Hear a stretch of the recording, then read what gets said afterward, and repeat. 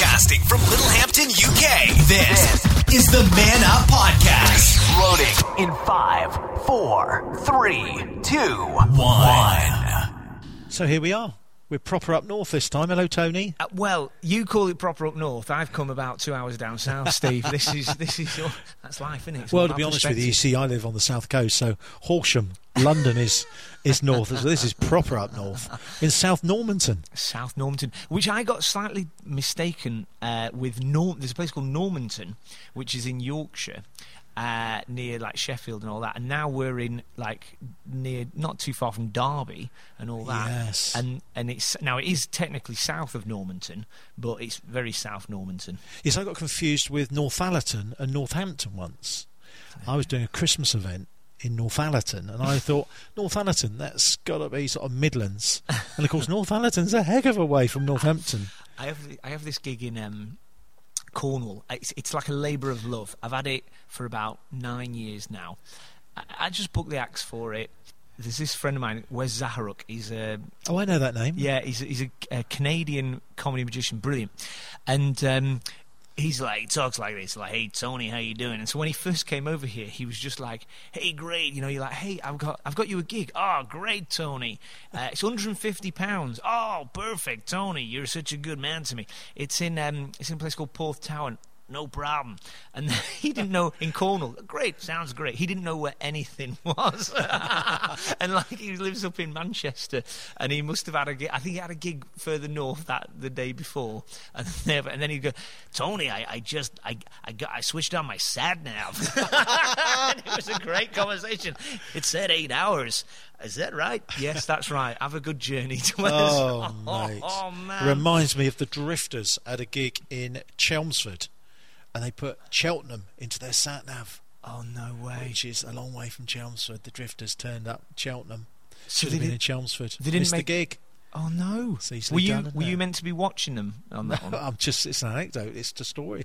It gets around. Famous sat nav fails. So it's easily done, isn't it? Yeah. So this is so we're on obviously episode 7 now. What's been going on for you since we last chatted? Been busy out the road, lots of gigs, magazines going well, Sorted's doing well. Father's Day was very good for us.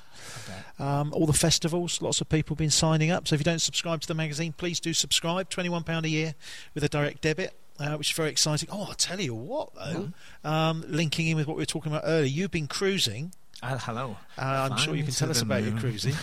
But we now give away Sorted free copies at Southampton at the cruise terminals.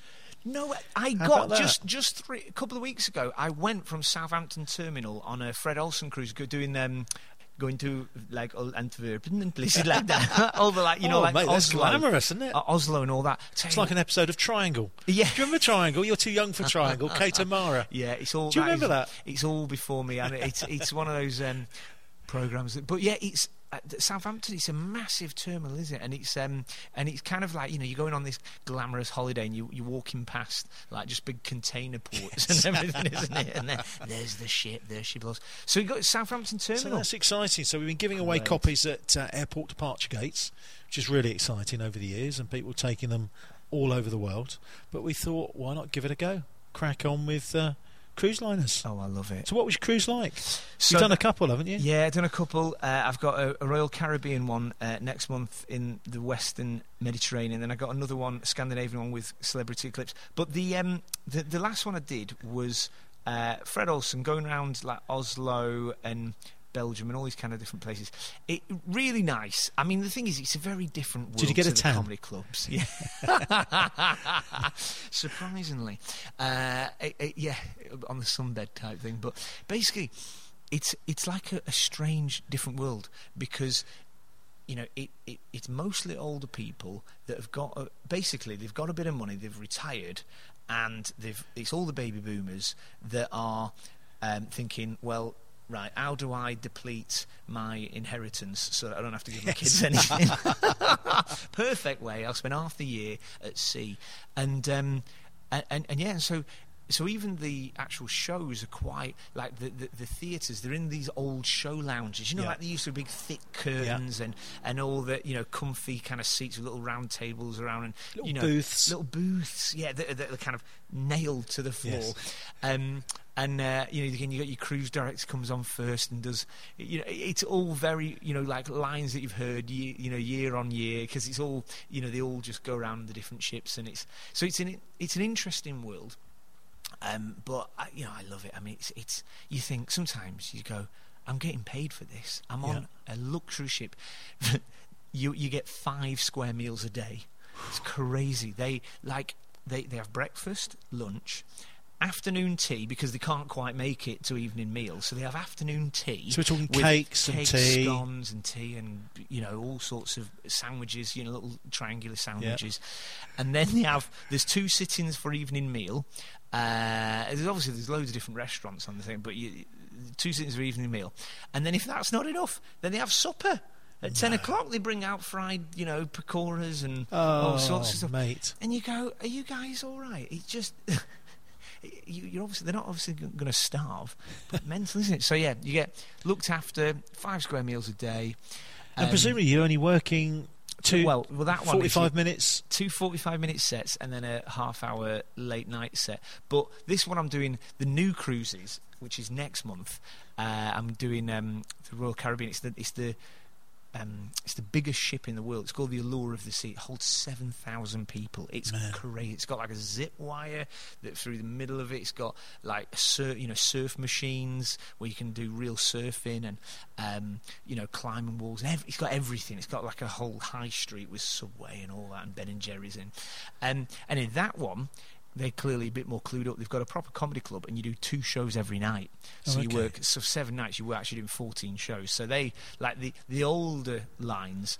It's like the old school. You just do 2 shows, and that's it. That's all you need to do. Whereas the new ones, you're working 2 hours a day. Yeah. Oh, mate, it's hard life. Yeah. It's only 2 30-minute sets, which an hour a day. An hour a day. I'm already feeling sorry for myself. Yeah. Now let me ask you this, because I've got a lot of magic pals who've done cruising. Yeah. How do you cope with your downtime? Do you learn a trade? Do you learn a new skill, or do you become an alcoholic? It's easily done if you're 23 hours a day. I can see how that if you get into it a lot. But the thing is, I wouldn't say I have a lot of downtime, like, because I might do 1 cruise a month, but the rest of the time I'm out on the road gigging. I run quite a lot of shows, so I've got shows going on. So when I was on the last cruise, I was on using the ship internet, which is really bad, and it's so slow, and organising gigs. So I still do a bit of work, read.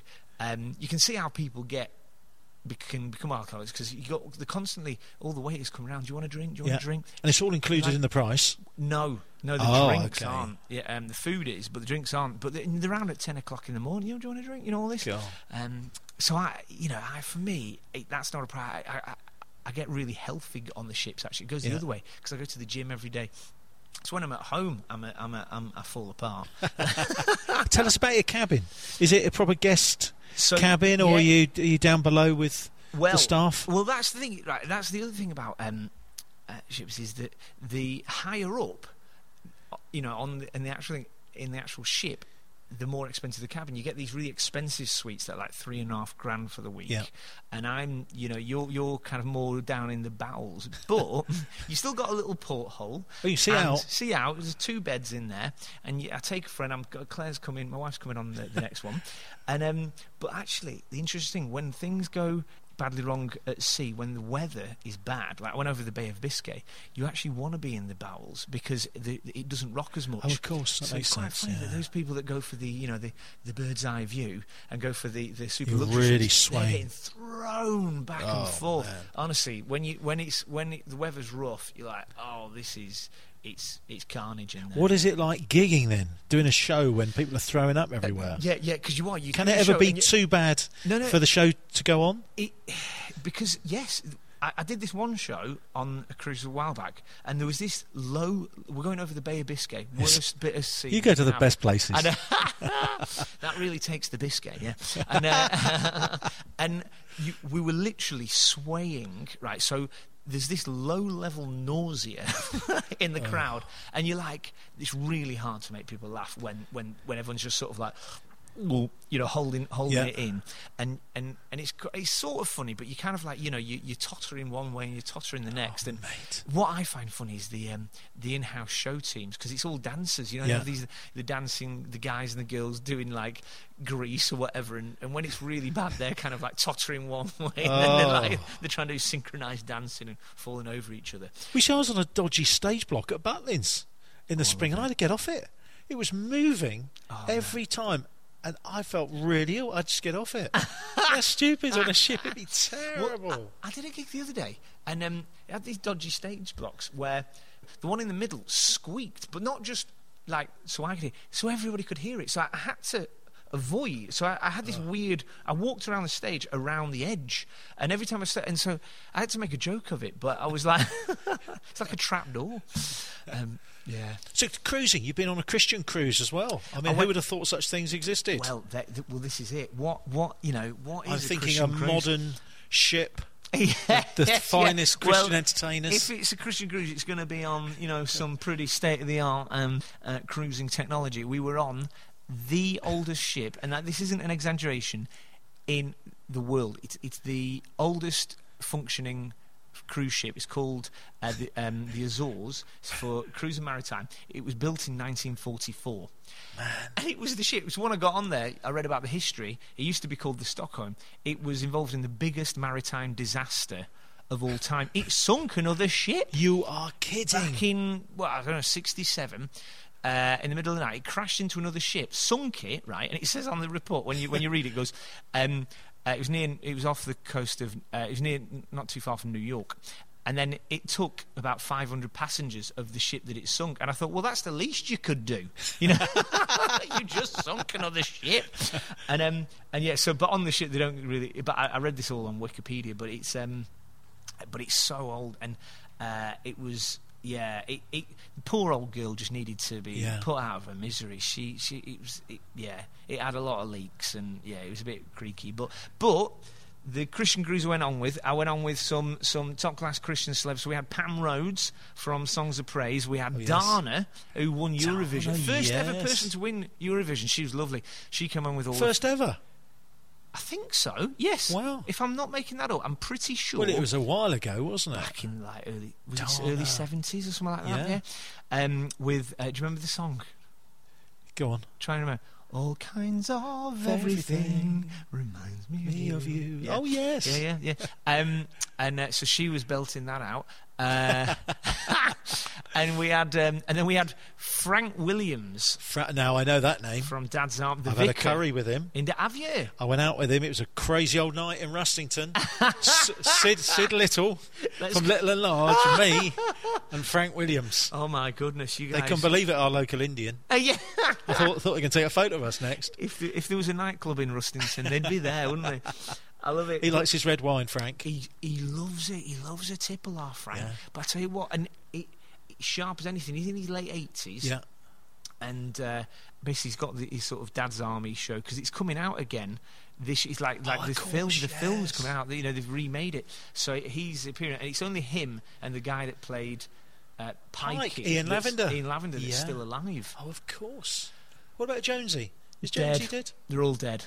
Because it was very interesting, because I'm a big fan of Dad's Army, and of course Jonesy was one of the youngest in the cast, and he was just made to look really old back in the day. Yeah. So you're looking now as if maybe he's not dead. No, Clive Dunn. Who was the one? Maybe not Pike. Who was the? Because I haven't watched it. When Mandarin will say "stupid boy," that was the Pikey one. That was the Pikey. Yeah, he's the only one that's Corporal alive. Jones. Corporal Jones. Yeah, is dead. no, you could be right. Yeah. Oh, how interesting. Yeah. The 60-Second Life Coach with Peter Horn.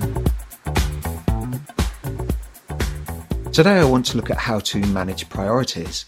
Those of you who are fans of the 70s sitcom Fawlty Towers will remember that Basil grappled with this when Sybil went into hospital. Basil was given a list of errands to complete, and it included putting up a decorative moose head on the wall. Almost as soon as he'd returned to the hotel, the phone rang, and it was Sybil, checking on her eccentric husband's progress. Basil responded with typically caustic wit. "Would you like the hotel moved a bit to the left, dear? I'm doing it now.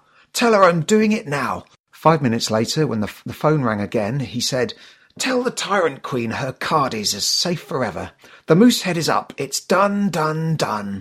Now, as someone who is naturally gifted at starting many things and finishing very few, I know it can be helpful to have some strategies to call upon. The first thing to appreciate is that the well-known phrase time management is a bit of a misnomer. Time is one of those commodities that simply passes.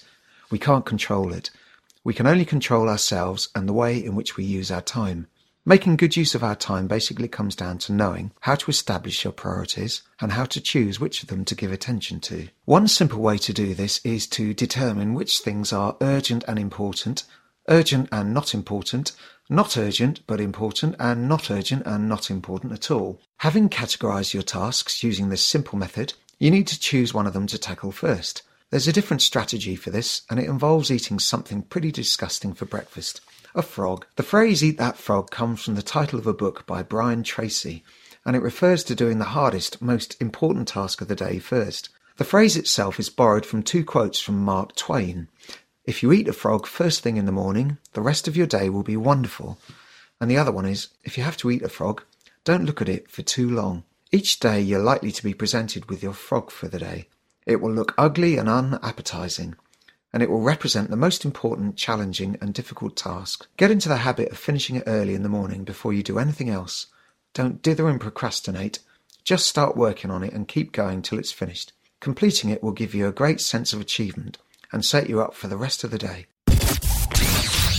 You're listening to the Man Up Podcast with Steve Legg and Tony Vino. You're looking like a new man. Well, You've got a certain spring in your step. You're like a newborn lamb skipping around.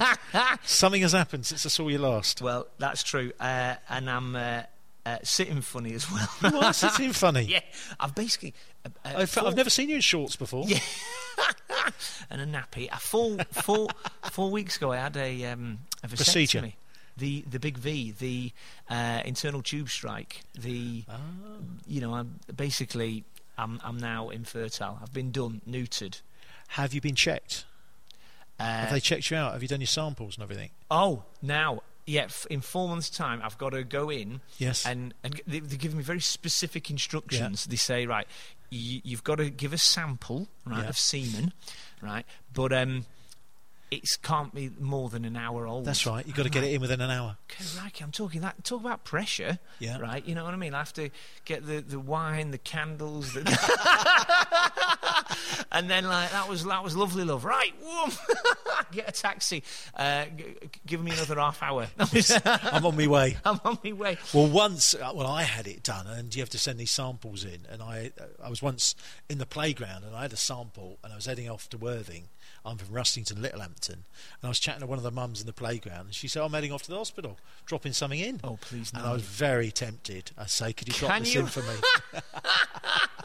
Particularly if you haven't filled it at that point. Yeah. Just give me 5 minutes. So anyway, the mate. procedure itself. So yeah, that was just bizarre. So getting to the point of actually even getting it booked in, I had to go see the GP. I don't know if you did that. Yes. Same in your day when you did that. Back in the day, yeah. Back in the day, I had to see my GP, book it in, and he wouldn't. And he was a young lad as well. And I said hello. And he said, "How can I help you?" I said, "Well, I want to book him for a vasectomy." He says, "Well," and he's quite haughty about it. "Well, we can talk about it." Right? And I was like, that annoyed me because I was like, "No, I want to get it booked in." But he had to take me through a series of questions. They've got a questionnaire to make sure that you want it. Because he's like, "Well, it's not.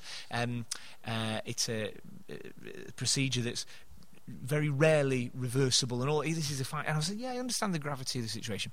And he goes, one of the questions he had to ask, he said, "Have you considered the scenario where your wife and children die and you're left alone?" And I was like, "Well, I mean, yeah, I've considered it, but I don't have the contacts. Could you just, I was just like, come on, let's have it in, book it in." And Did he laugh? No, he didn't find it. No, he was just like But at that point, he went, "All right," and he booked it all in, and so then I did it, and I can show you on my phone now, Steve. Right, so they give me the date, and then and that's all I knew, and they said it's going to be in Bolton, right? And then I got the text through from the NHS saying, right, next Wednesday, your appointment at the mobile unit at Bolton B&Q car park. No. I was done in a B&Q car park. Well, they've got hammers and pliers. This and is things. it, yeah. They even sell the little masks, don't they? It's taking like DIY to a whole new level, isn't it? It was, and so something to do with cutbacks or something like that, you know. But basically, I drove to Bolton B&Q car park, and there was like this NHS lorry. You've probably seen them. You know what I mean? These NHS big lorries. Yeah. You want to know what goes inside there? It's like a dungeon. It's like a torture You were done chamber. in there? I was done in the back of a lorry. You're kidding me. I promise you, in B&Q car park, I'm not making this up. So there's like some steps going up, Yeah. and it's but it's a proper little. It's got a little reception area where you sit down, and there's a little TV on the wall. So were you wearing the little gown with the things up there, with the gaps up the back? No, Up right. The stairs This in was B&Q? this. They're just like, can we? Well, yeah, they're like nipping out for pliers, you know. So I went, so booked in, and then they said, right, take a seat. And then when it was time to go through, there was the room. There was 2 nurses and a doctor, and then again he took me through some questions, and then they said, right, lie on the table, and if you could bring your trousers down. And I said, all right, so I brought them down, and for modesty's sake, right, they have this green sheet they put over your midriff, but it's got a massive hole in the middle. I was thinking, that's hardly helping, is it? And then and they were just obviously they were trying to normalise the situation. They were just chitter-chattering and all this, and then the anaesthetist comes in, Yeah. right, and Big Needle is like, you know. I was thinking he was going to say, you might feel a bit of a prick. Well, you know, to be honest, I do. But yeah, but literally, Yeah. and then woomph, one testicle, whoom, and then you're like, whoa, and then he So does you cut open, or is it keyhole now? keyhole. So he does it, and he pulls all the tubes out. Yeah. Cuts it, does it all that, Ties and them up then in a knot, ties pushes it up, them back in. Yeah, bump back in, and then they go on to the next. And so, but on the left testicle, right, they stuck the needle in. Yeah. Whoa, that one killed. I went, what? I literally just was like, whoa. And he went, and the doctor generally said, he said, for some reason, the left one always hurts more. I was like, well, that's because the needle's probably blunt after the after the first one, and so oh man, so it wasn't painful like when they were doing the actual cutting and slicing and tying. It was just really, really nauseous because you're like you can feel the tubes tugging inside, And the whole thing's kind of surreal. You can't imagine it's happening to you, because you have so many horror stories and people Totally. talking about it. And I'm just you're laid lying there. there thinking, is this Is really this happening real? to you? Am I in a B&Q car park? Getting this done to me, life-changing operation or life-denying operation, and then And It then was surreal. someone walks up to get a ladder. You think, no, you're in the other part. I only came in for raw plugs. Look at that, huge mistake. And you know what was crazy? Then I didn't know about this, but you'll remember this. They cauterize it, right? They get like a poke, like. Psst, and I could smell my own burning flesh. It's that is put the me worst off bit. barbecues for life, mate. Unbelievable. It's why my eyes lasered. That was the worst bit. They cut it open, Yeah. and they get a laser and they burn it into the cornea, mate. and it's the smell of the burning. The smell of your own flesh burning. Yeah. And then I don't know, I suppose it's the lack of ceremony afterwards. You're like, that's it, Matt. You know, Put your now- pants on, go home. See, yeah, I went to, and they said, oh, can you sit in the reception for 15 minutes? I said, fair enough. And I sat down in the reception. Well, I call it sitting. Like, I sort of As you pulled your perched. pants up. Yeah. They say you forgot something, so yeah. And I sat there, and I'm not kidding you, I fainted, right? No. I was in reception, I sat there, and I thought, oh, this is fine, because I was about to get in the car straight off, and I said, all right, I sat down, I had a glass of water, and then I just went really hot and Yeah. really sweaty, and I started to just feel myself going, whoa, and basically the receptionist called the nurse over, because she said, you've gone great. And they went, are you all right? So and I was like, I feel a bit dizzy. And so I had to go and sit in another room, have a lie down in another room. And I don't know what that was about. But sometimes that happens because you've had your bollocks tugged, essentially. And it's, you know, it's like, it's bad enough if you get a football knocked against him. Mate, But then I drove home, and it was like, wow, it was the most unceremonious thing ever. And there was no, you don't get them in a jar or anything like that, do you? It's just. So was it painful for a few days? It was Yeah, it was because I've got really young kids as well. That, Yeah. you tell them, look, Dad, Yeah. I'm going to sit here, but they're climbing all up, and every so often I'd get a 2-year-old foot right in the do nuts. like that. Whoa, that was painful, and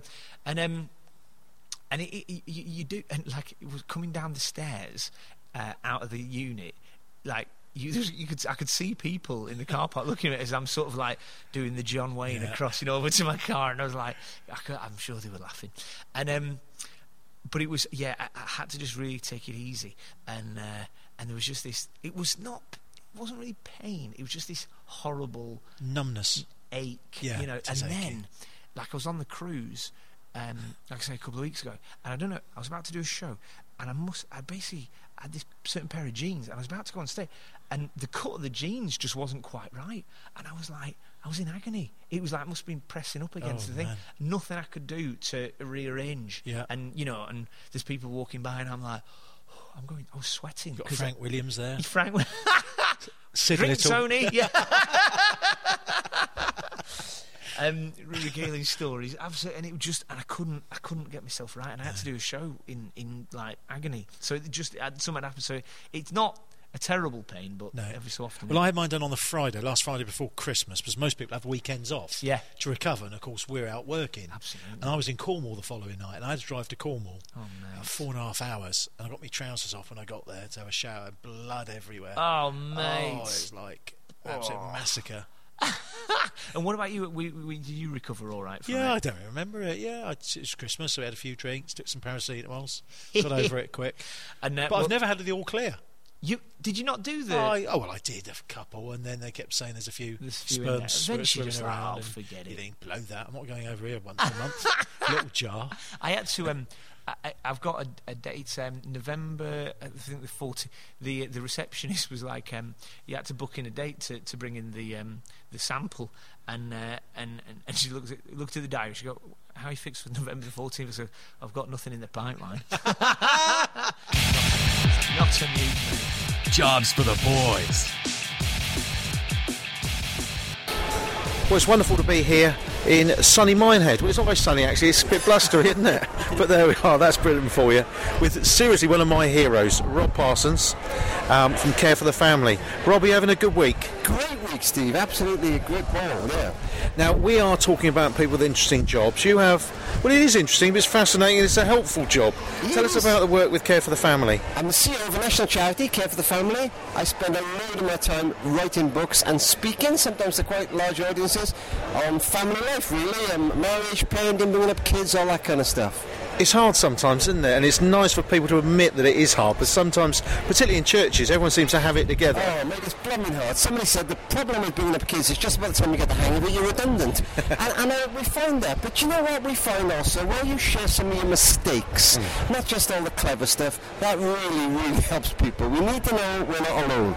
Now, I've got 5 teenage daughters. Oh, wow. I know, we have 5 bathrooms in our house, which I haven't cleaned, but all that is an aside. What tips would you give me in bringing up teenagers? Because I know your kids, obviously, yes. Oh, do you know, I can remember one psychologist saying, just get them through. Fight as few battles as you possibly can. They might grunt at you. They may seem to disappear in the teenagers into outer space. When they're about 21 years old, most of them land. And I think that many parents of teenagers feel rubbish. And you'll find they're different characters. One will be compliant, one will test you daily. Great tip for the testing one is catch them doing something right. So often the one that drives us crazy, all they ever hear is negative. Stop doing this. One, you're doing your homework. Catch them doing something right. When the ear never hears praise, the heart loses the will to try. Oh, I love that. And how can Care for the Family help us? How can we engage with you? Can you engage with us? Yeah, we work in 3 areas. Marriage, it'll help you in your relationships, whatever those are, parenting and bereavement. If you've lost a child, you've lost a partner early in life, we can be there for you and help you. Hey, this is Sylvester Stallone, and I play it tough. You're listening to the Sorted Man Up podcast. This is what we do. So, Tony, I'm not sure how you cope with nerves. I'm normally okay. I'm normally more excited, but I did a gig in Farringdon, Oxfordshire, last night. Yeah. I was really nervous. It was a church-organised event in a pub, nice little country pub, and I was staying there as well. But they've been selling tickets behind the bar as well, and I wouldn't call myself a comedian. I kind of do comedy magic, and the magic's fun, and I couldn't tell a joke to save my life. But I can be funny and, you know, banter and all sorts of bits and pieces, have fun with people in the audience and on stage. And I was just really nervous. They were selling all these tickets for this comedy night, £15 a go as well.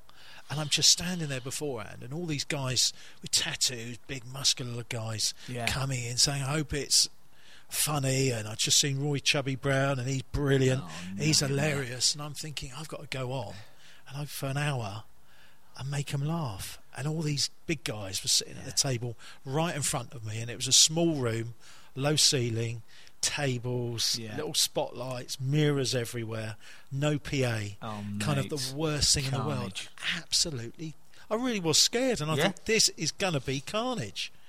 But I went on, and I was really good, and they loved it right from the beginning. And these guys were coming up at the end saying, oh, that was beep, beep, beep, fantastic, and you didn't swear, and you weren't blue, and you weren't like Chubby, and we just really enjoyed it. And you know what? And sometimes, I think interesting at certain gigs, when nerves come on, it might be, particularly if I'm doing like a late night, Friday, Saturday night, Stag and Hen Do type comedy club where I'm like, there's a bit of aggression in the air or whatever, and I'm like, and I might go, and what my internal voice goes, these aren't my people. Yes. But in the end, like you said, what you found with those guys, they're just people.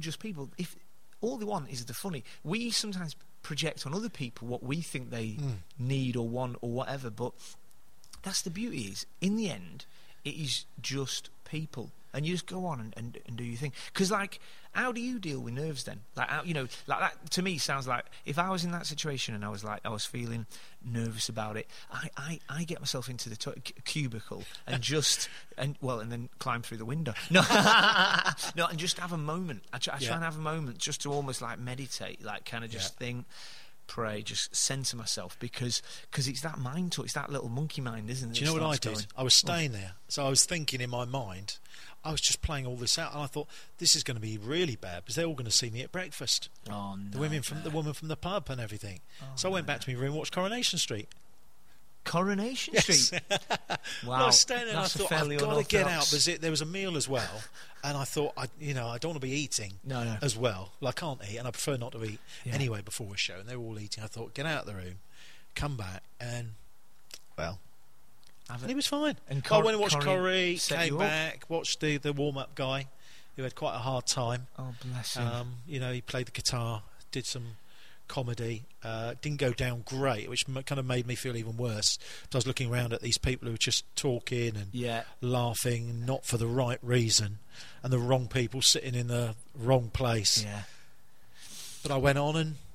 So you'd say then, if the people listen, if they're going to do a public presentation or whatever, or a comedian or a magician, for you, actually just not focusing on the fear, almost you distracted yourself, didn't you? I think basically, I did. Yeah. It was a form of meditation in that sense, because you put your focus not on what could go wrong. You just went, right, I'm going to go remove myself from the situation. Yeah, and I wrote stuff on my hands. Yeah, it's certain things which were really kind of good as well. Yeah, just in case, because when you're nervous, you can dry up. Yeah, a lot, and it's just simple things. I always write where we are, because you work so many places, and it was Farringdon.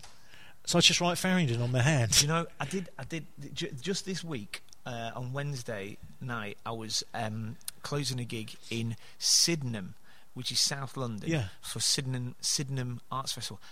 I forgot to do that, to actually write down, and I got on stage and I couldn't quite remember how it was pronounced. So I kept calling it Sydenham or something like that. And there were people like Sydenham. And I was like, Sydenham, and I couldn't quite get it. And it got a bit annoying for me, you know what I mean? I'm like, oh. So it's just dead important. Like, preparation is just really important. That whole, those that fail to plan to fail kind of thing. It's just those little, and again, that's quite a centering process. Going, right, okay, I'm going to write down. I write down, on my hand, a couple of points of what I'll do. A couple of new jokes I might put. And basically. That is like a safety net. Yeah. I never look at my hand. I never actually refer to it. But if I did ever dry up, you're safe. You're safe. I've seen Harry Hill do it. Yeah. Harry Hill does it, and Johnny Casson, who's kind of the comedian's comedian, yeah. who's never really cracked it on telly, but comics know Johnny as one of the governors, and I've been with him, and his hand is covered with handwriting. Wow. Of all these little things, and you think, Johnny, you've been doing this for 50 years, and I'm sure it's pretty much the same act. And that's it. And you can't. But there's that stuff, because I this was a practice I had when I was first doing comedy, and I still do it, even though I don't need it anymore. It's kind of just become like I think there's something part of like a ritual, a routine.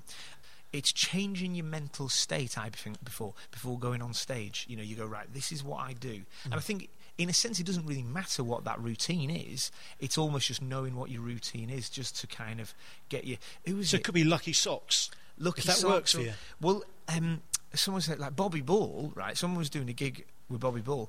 I don't know if he does this everyone, but he said he was doing an after dinner comedy set, and he noticed. My friend that was sat next to him noticed that he sung "We Will Rock You." He was like, "We will," and he was obviously just doing it under his breath, And it was like, and I remember saying to my friend, I think that's just his pre-show preparation routine thing, And it is. There's different ways to do it. I know one comedian. My brother, I booked him for my brother's friend's birthday party or whatever, and my brother went in to pay him or something like that before he went on, and he knew he was in the toilet, right? And he walked in, and he's in the cubicle, and he was like, "You're a tiger!" I could hear this from inside the cubicle, and like obviously, and he's like, doing all the voice exercises and just going and roaring, and my brother went, "I'll give him 5 minutes," and walked out again. Well, it's funny. I had a couple of friends who were actors on The Bill, the police programme, and Reg Hollis, the actor, he's the character. I can't remember, Jeff, someone or other, and he always worked best without shoes on. So whenever Reg Hollis was in a shot, he had to be shot from kind of the waist up. Crikey. He was barefooted. And that was for the bit. So he clearly didn't do that end scene where they walk off. That's right. Well, that was not his feet. Isn't that fascinating that these things, they kind of work and they become a ritual? Yeah. And if you haven't got the lucky pants on, it can affect your head. I find rationalisation can also help, as in, like, think of the word. It's almost like stoic thinking, going, before a gig, I kind of weigh up. If this is... I sometimes actually think, what's the worst that can happen tonight? You know what I mean? If I'm scared, I'm going, like, cracky, this is a big gig, it's pretty rough and aggressive, and there's loads of people shout, whatever. I go, okay, what's the worst that can happen? And I start to go, if it goes badly tonight, it's just gone badly in front of these people, and I'm in South Normanton, who cares? My wife still loves me. My kids are beautiful.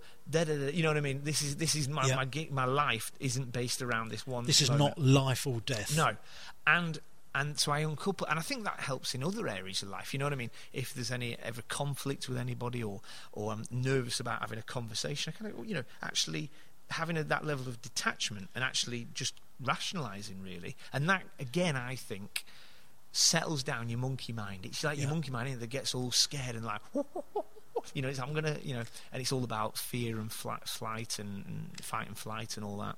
So in terms of nerves, do you get nervous? I mean, we've done loads of gigs. I've never seen you. I don't get nervous anymore much, but every so often I go, "Oh, hello, I remember you." Nerves, and it's at those moments. And it'd like be surprising things. It's a surprise, and I'm like, "Why am I?" Like, I was nervous this week at Sydenham Arts Festival. Yeah. Not because of the gig was lovely, it was nice and packed and filled and all that, but there was a few people in the audience that I knew, friends, from the circuit and stuff like that, and I was nervous about performing in front of them, and Isn't that funny? And I don't know, for some reason I was just nervous, but normally I aren't nervous. One practice I read in this book called Tuesdays with Maury. It's like a story. Anyway, it's quite a funny story, but a lovely story where this man is sort of giving life advice to this younger man. I remember one of the things he said was, if fear comes, almost objectify it. And I thought that really helped. And actually, one thing I learned when I first started comedy is I could feel the fear, but I wouldn't go, "This is me." I wouldn't say, "I embody this and I live this. This is part of me." I would almost kind of make it separate to me. I'd say, "Okay," and I'd sometimes talk to the fear, say, "Oh, hello, fear. I recognise you. Yep. Thanks very much. I understand why you're here. You're getting me prepared or whatever." And then at a certain point, I go, "Right, it's time for you to leave now." Woof, and the fear would go. Almost like just rather than, because sometimes people can feel an emotion and go, that's me and that's truth and that's what it is, but actually emotions come and go. That's not necessarily the full reality. You could be getting it wrong. You could be having a wrong perspective on it. And after a bad gig, do you ever go home and think, that's it, I'm not doing this again? Or do you get back straight on that horse? I'm a pretty emotional person, so I think, it does affect me if it goes badly wrong, but most of the time I can't remember the last time I was like, that's it, thinking of throwing the towel in. Usually, but there is that whole thing that I need another gig to get me back on the horse. I need to do. It's only until I've done the next one and done really well that I feel okay. If my last gig was a terrible gig, I'll have that feeling until the next one. And how many times would you experiment with a new routine? If I've got a new trick or something, it's ever so easy if it doesn't work brilliantly the first time to drop it. Yeah.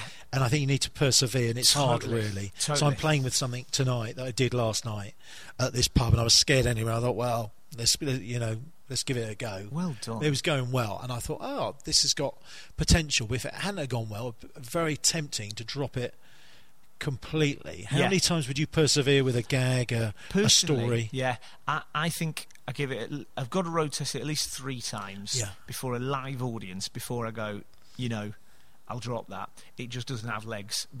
But again, because the first time it might smash and I go, right, that's definitely staying in, and then actually it doesn't, there's got to be something behind it. But the longer I think I'm in comedy, the more I think you become attuned to what actually is funny. You sometimes go, you kind of know this will work or this won't work.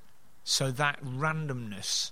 So when I craft a new piece, I'll usually be able to bring it to fruition, because out of all the things I write, I go, right, that one I think's got legs, and that's the one I'll road test. Because for me, I don't know how you do it, but I slip it in for 5 minutes between the normal set. So 2 things that are killers. Yeah. Put them in. So I've got. You wouldn't finish with it. No, I wouldn't finish with it. I know. I've got my intro and my exit. I'm doing this routine. I know that's established. That goes well. I've got this routine afterwards that I know established. It'll go well. I can afford to put this one in the middle. Yeah. And if it doesn't go well, boom. I've got my exit. Yeah. I've got my Grexit. Yeah. A bit of a politics for you there.